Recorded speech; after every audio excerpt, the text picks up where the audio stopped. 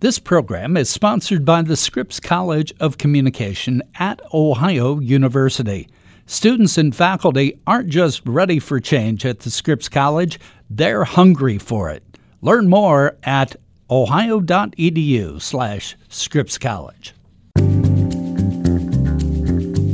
Welcome to Spectrum. Spectrum features conversations with an eclectic group of people. Some are famous and some aren't, but the common thread is that they all have captivating stories. Today we're talking with Dr. Trevor Roycroft, a professor at the J. Warren McClure School of Information and Telecommunications Systems at Ohio University. He's also an expert in net neutrality. We're talking about the expected actions of the Federal Communications Commission to roll back the net neutrality regulation and what that means to the average internet user. Many consumer groups feel the repeal will consolidate too much power over the internet in just a few large companies. Dr. Roycroft tells us what that will mean to the average person. Dr. Roycroft, we've heard about net neutrality a couple of times. We've heard back in 2015, and now we're hearing again in 2017. But I'm not sure the average person knows what that means. Can you break that down for us? Yeah, sure. The idea of network neutrality has been around for quite a while. It's essentially the basic idea behind it is that a consumer who's using the internet or a edge provider, somebody like YouTube or Google or just the average startup company, should have the ability to transmit information across the internet without the interference of the companies that own the infrastructure. And for the average consumer, the company that they're most familiar with is their cable company or their telephone company who's providing them their broadband connection. So from the consumer's perspective, it's typically whether the broadband provider is capable of interfering with their internet experience in some way. Now, you're talking broadband provider. That'd be, give us an example, AT&T, Verizon, Comcast, those kinds of... Right. The big telecom companies like AT&T and Verizon, CenturyLink, also Frontier, cable companies like Comcast and Spectrum. Those are the big broadband providers. And, of course, mobility providers as well. So there's fixed providers and there's wireless mobile providers as well. So what went on record in 2015 under the Obama administration and then Chairman Wheeler of the Federal Communications Commission, the FCC? What was that? Well, at that point, the FCC had been struggling for many years to exercise authority over the behavior of internet service providers. And in 2008, there was a very famous case where Comcast decided that it did not like a certain protocol called BitTorrent that was used by consumers to share files, and it just blocked that technology. It said, you can't use that on our network. It was a perfectly legal technology. And the Federal Communications Commission tried to stop them, and they discovered through court challenges that they did not have the authority to tell an internet service provider that they could not block or throttle or otherwise interfere with the user's experience because they had reclassified broadband connections under a provision of the law that essentially took away the FCC's authority to tell a broadband provider what they could and could not do with the consumer's experience. So in 2015, the Federal Communications Commission decided to reclassify broadband as a telecommunications service, which meant that there would be the ability of the FCC to tell a telecommunications provider like Comcast or AT&T that they could not block, that they could not throttle, that they could not engage in paid prioritization of content. And it essentially gave the FCC the ability to enforce open internet rules, to enforce a neutral network. And it resolved a long-standing problem for the Federal Communications Commission. They had been struggling with it for many years, and essentially set them on a path to be able to discipline the behavior of companies that have market power. You use a couple of terms that maybe we need to define. Block is one. You use the term throttle, another. Explain what those are to the average person. So to give you an example, a number of years ago, a telephone company called Madison River Telephone, they decided that they did not want to compete with Vonage, the over-the-top voice provider, the internet voice provider. And so they simply blocked their consumers from using Vonage. So their consumers could purchase this legal technology, but the telephone company said, no, you can't use it. So that's one example of blocking. In 2012, AT&T, the wireless portion of AT&T said, we're going to block access to FaceTime. So anybody with an iPhone couldn't use FaceTime. So blocking is simply an internet service provider saying, you shall not do this. The BitTorrent case was another example of blocking. The Comcast said, you shall not use this, and we're just going to block access to that. Throttling means that you would essentially slow down an internet connection.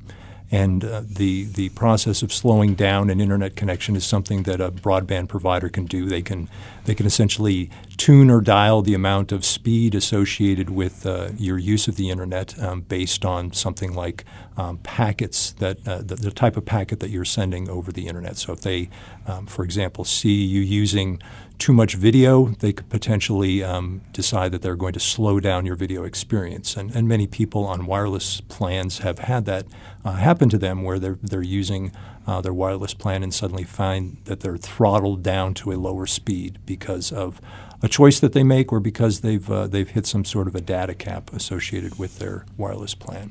So throttling essentially just means slowing down or interfering with the transmission of information. It still happens, but with blocking, it doesn't happen. The transmission of information just stops outright. The slowing process has a direct relationship to the consumer, and I assume would be something that certainly content providers would be concerned about. They're concerned about blocking too, I'm sure, but it's not just the consumers, it's content providers that are upset with this, correct? Yeah, absolutely. I mean, to give you another illustration of when things slowed down for consumers, and it also directly involves a content provider, in late 2013 and early 2014, Netflix consumers, people who might be using, say, their broadband connection with Comcast or Verizon to watch Netflix video, suddenly found that the Netflix videos slowed down. The streaming slowed down considerably, and the performance of the video was negatively affected. There was a dispute ongoing between Netflix and Verizon and Comcast, and in that dispute, Verizon and Comcast were asking Netflix to pay additional monies to get their content down to the end-use consumer. So in that particular case, the slowing down was definitely something that consumers noticed. The quality of their stream diminished, and it was no technical glitch. It was no accident. It was the result of the broadband provider making a decision that they were going to try to hold up Netflix for some additional money. Chairman Pai, who's been there since President Trump took office and came in with, as I understand it and what I've read, a expressed mission to remove net neutrality. The people on the FCC, I think there are 5 members. Certainly, a vote is a certainty under this leadership and this group of commissioners. December 14th, there's to be this vote. There has been all of this flood of protest against it, and as a short-term measure, people have asked that it be delayed so it can be studied more. That's not going to happen, is it? It does not seem likely. It could, but it seems like it's all systems go for a December 14th vote at this time. The FCC under Chairman Pai has released what's known as a draft order and the draft order is something that lays out the broad parameters associated with what we expect to see in the final order. And at this point, if there had been a indication that the FCC was going to change significantly what was in the draft order, we'd probably see by now a move on the FCC to delay the decision. And we haven't seen that yet, so I'm expecting, at least as of today, to see an item on the agenda and see it voted out on the 14th. So it gets voted out. Does it become effective immediately? Walk us through sort of the procedural side of this. Well, after it's voted out, it has to appear in the Federal Register before it becomes official. However, the FCC is not a independent authority without oversight, and the oversight comes through the federal courts. It is likely that the order will be appealed to the District of Columbia Federal District Court, and that appeal will then start the process of deciding whether or not the FCC has made errors in the order. And the order is very unusual in that it essentially says that the FCC doesn't want to have anything to do with this regulatory process anymore. They are essentially setting up a framework where they're requiring certain disclosures on the part of broadband ISPs.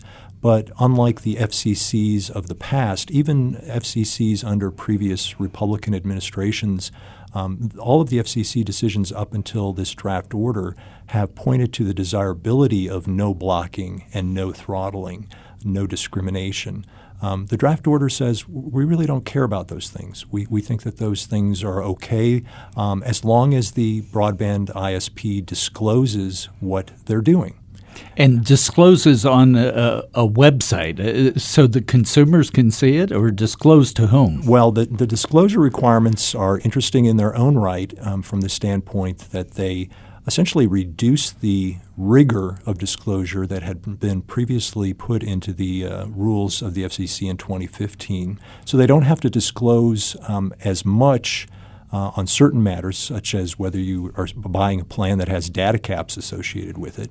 But with regard to the disclosure, the ISP is told that they should either put it on their website, or they don't even have to do that. They can just disclose to the FCC, and then the FCC will put it on their website. So it creates a strange environment for the consumer from the standpoint that, okay, I'm trying to figure out what my broadband provider's policies are. I go to their website and I don't see anything. It might be that there's something else on the FCC's website that has been disclosed there. So it makes it more difficult for the consumer to understand just what it is that they're buying and what it is that their broadband provider might be doing.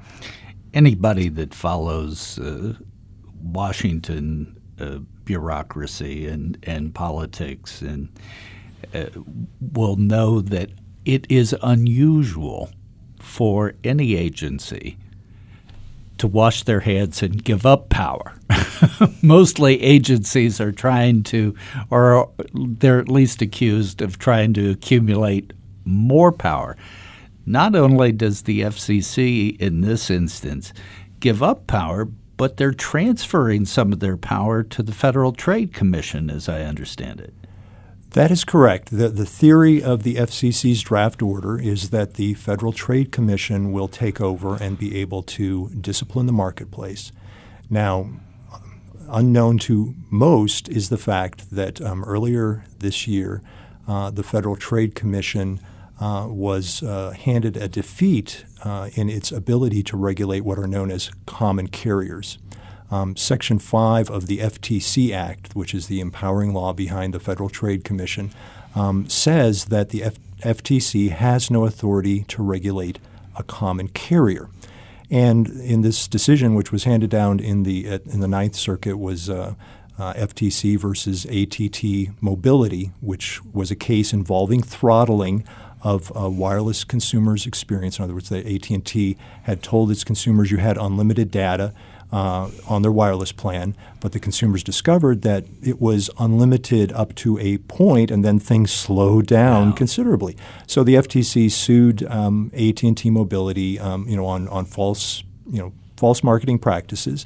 And the AT&T Mobility challenged what the FTC had ordered them to do, which was to stop throttling.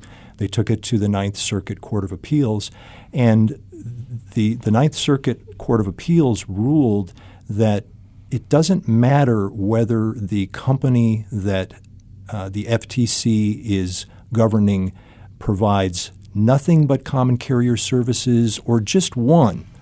So the FTC said because AT&T's mobility service was not a common carrier service, but they do provide some other common carrier services, you have no jurisdiction here. And so the FTC at this point is essentially without jurisdiction over any company that offers any common carrier service. And so this is a case surrounding AT&T Mobility, but your AT&T wireline provider is in the same boat. They under the FCC's decision, they were they reclassified broadband as a information service rather than a common carrier telecommunications service. But AT&T offers other common carrier services. And if the Ninth Circuit's decision stands, then there would essentially be nobody with any authority.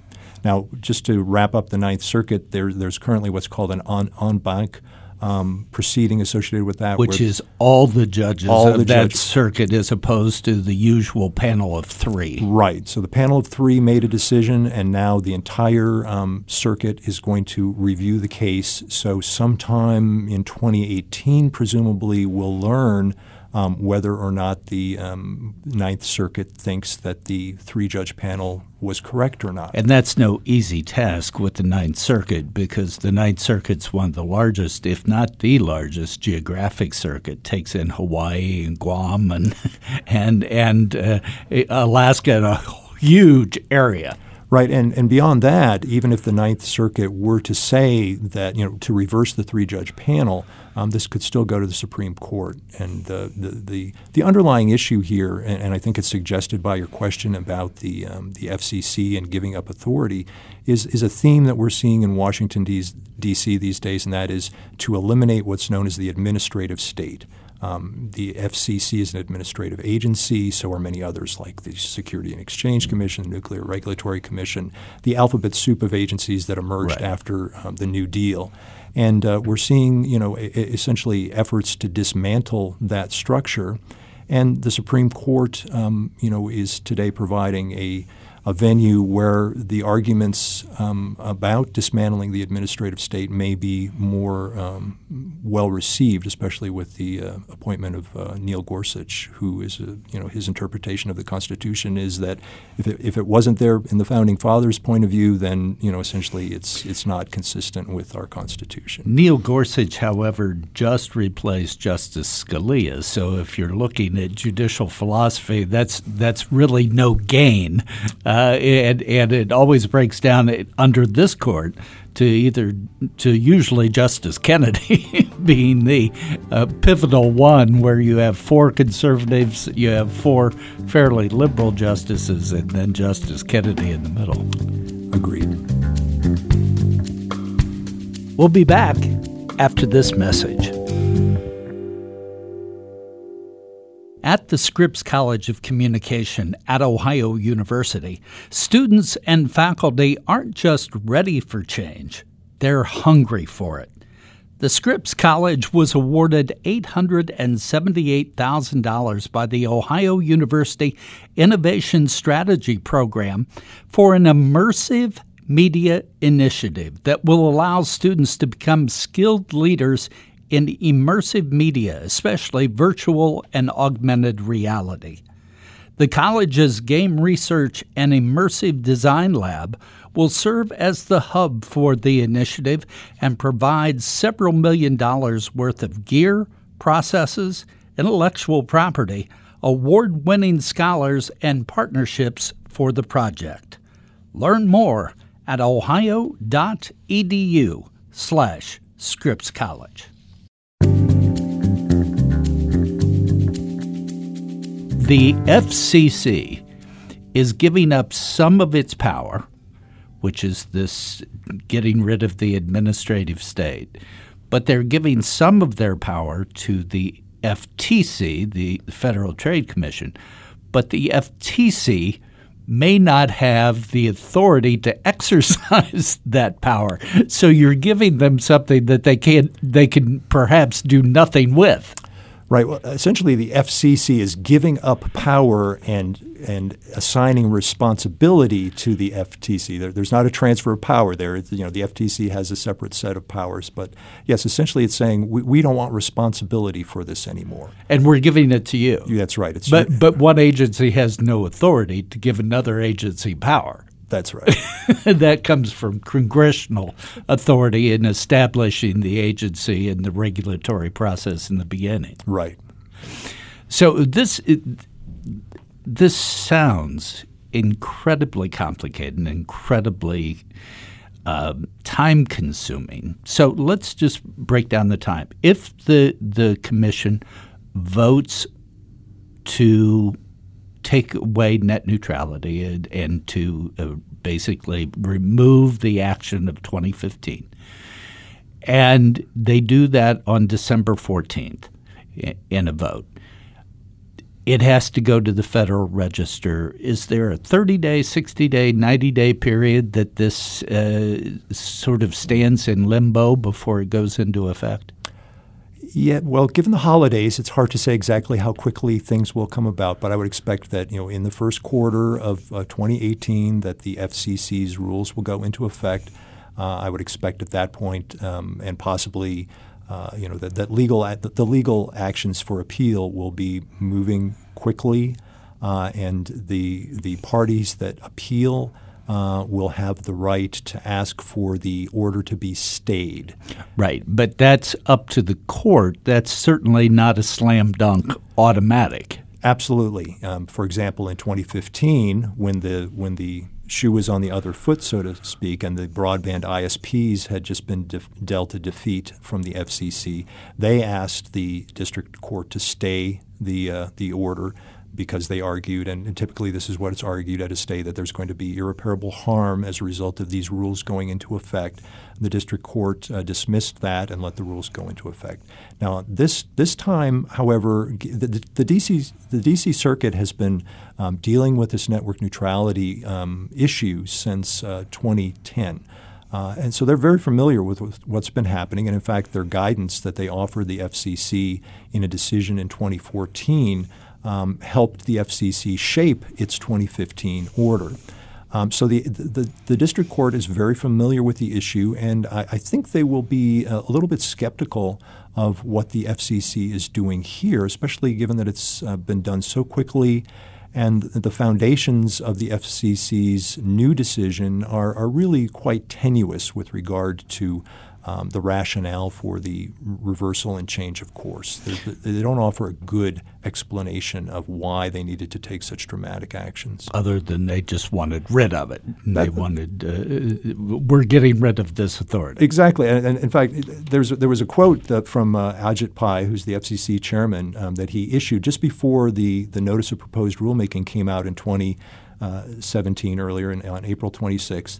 And he was at the museum giving a speech, and he said at that speech, talking about this order, throughout the discussion to come, you will hear from the other side that Title II regulation is the only way to preserve a free and open internet. This is a lie. So he came to this proceeding with a preconceived notion of what the outcome should be. The FCC is a policymaking authority, but they also have judicial implications, which means impartiality. They judge cases that come before them, whether it's licensure cases, a broad range of cases come to them as an adjudicatory body. Exactly. And it's quite clear that impartiality was absent from the get-go here. And I think this has not been a secret, and it's certainly something that the D.C. Circuit will have been aware of as well, and it may add to their skepticism. And again, breaking this down for our average listener out there, once the regulation goes into effect, after it's been passed by the FCC, after it's been published in the Federal Register, even if it's in court, it will still be in effect unless the court orders a stay of the order, which basically says, let's put this on hold while we decide the legalities of it.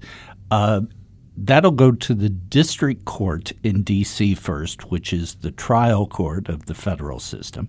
And then if people want to take it further, and they probably would, it would go to the D.C. Circuit, which is an appellate court within the federal system, and then that's the intermediary step between the trial court and the Supreme Court. So it could have a fairly long judicial process after the vote. Would that be accurate? Absolutely. If the rules are not stayed, they would go into effect as you indicate, and it could be quite some time before the dust finally settles. The FCC issued a set of open internet rules in 2010, and it wasn't until 2014 that we got, late 2013, early 2014, that we got the decision out of that one. So this process could be going on for a number of years. So again, back to our average user, if the court does put on a stay, then things will be the way they are now, the way they are today, until or unless the court removes that stay and reasserts the action of the FCC. That is correct. However, if the court does not issue a stay, then the ruling of the FCC is in place while the judicial system cranks along or slogs along, as some people would think. Yes. Okay. So I'm sitting in my home in, let's say, February of 2018 after the holidays, and what may I see? Let's assume there's no stay. What am I going to see as a consumer? Well, as a consumer, the impact would likely not be immediate. There's a potential, for example, for fast lanes. Right now, fast lanes on the internet are banned. What a fast lane means is that a broadband ISP, through the control of their technology, can sell a priority service to some edge provider. So, for example, now, an edge provider being somebody like Google or okay. YouTube, so Netflix, et cetera, and of course the millions of other companies sure. and individuals that produce content and distribute it over the internet. So what you could start to see happening relatively soon is that certain content would be paying for prioritization, and therefore you would get a different user experience as a result of that. It'd be a prime kind of thing. Exactly, and it raises interesting questions from the standpoint of how does broadband get sold to the consumer? Well, you buy a plan that says you get speeds up to 30 megabits per second. Does this new environment then cause your speeds to exceed the plan that you're purchasing them under, or does it mean that only those that pay will get up to 30 megabits per second and everybody else will get less? So it raises some complicated and interesting problem areas, which the FCC was part of the reason why the FCC banned paid prioritization in the first place in its 2015 order. But what it does then for those who can't afford to pay at the network edge is it offers them a diminished ability to reach their consumers. So if I'm a startup company and I've got a great idea, today with network neutrality, I put that idea out onto the internet, and it's treated equally with any other information that's sent out there. And consumers, the marketplace decides who's the winner and who's the loser. This is part of the beauty of the internet and why it's been such an innovation engine. Hence the innovations of Twitter and Facebook and Snapchat and all of the various it seems like we have something new all the time. That's right. And there's no gatekeeper in the world of today. What we wind up with under the FCC's approach is a potential for a gatekeeper. And in the long term, this could have a very negative impact on innovation. It would essentially place the broadband ISP as in a position to pick winners and losers.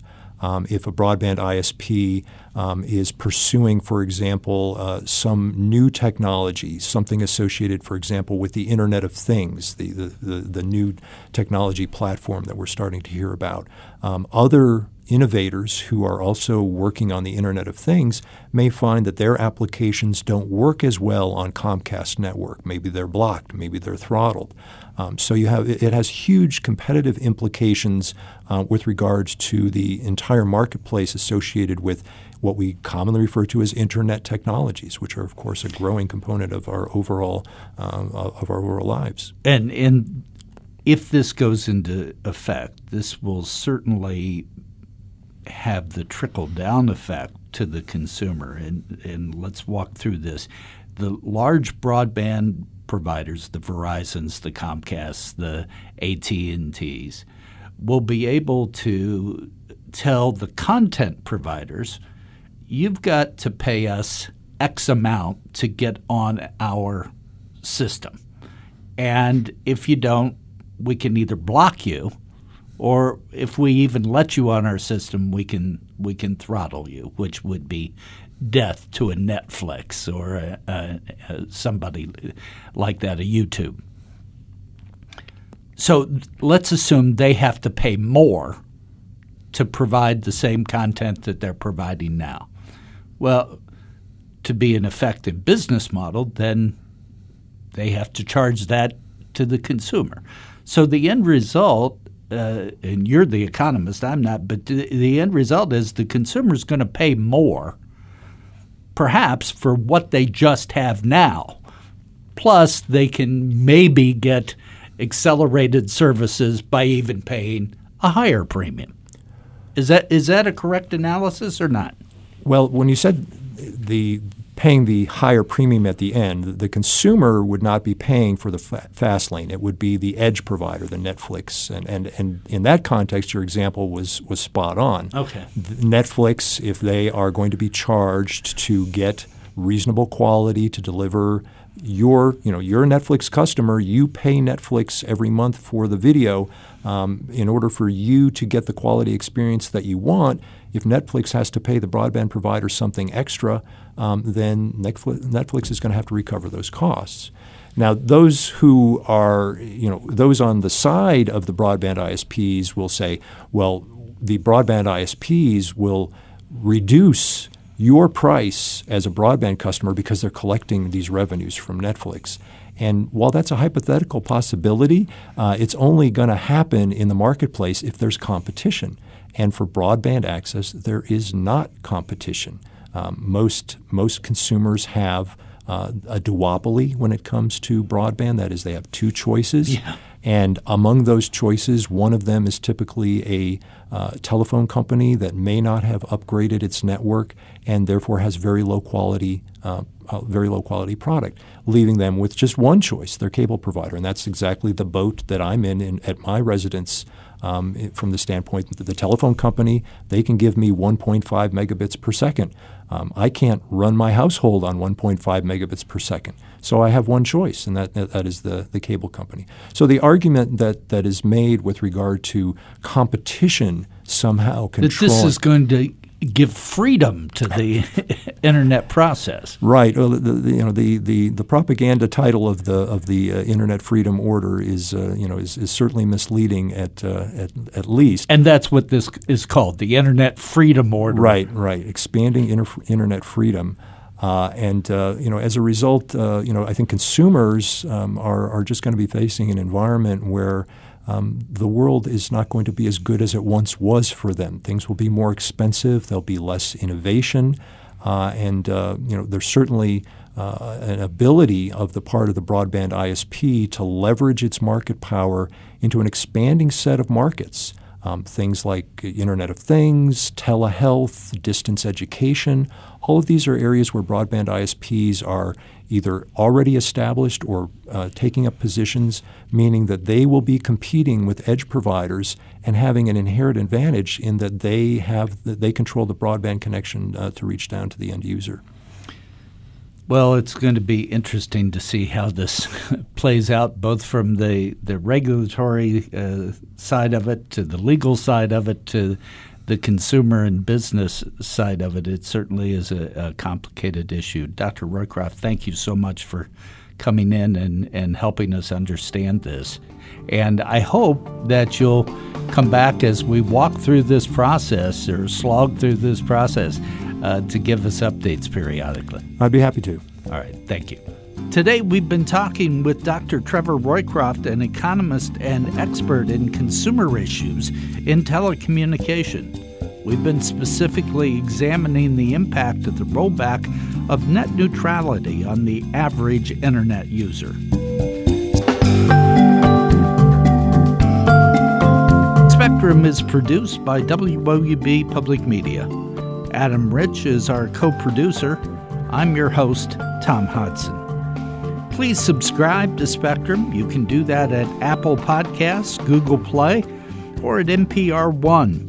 We also welcome your feedback, so please rate our podcast or review it, and you can do that at Apple Podcasts.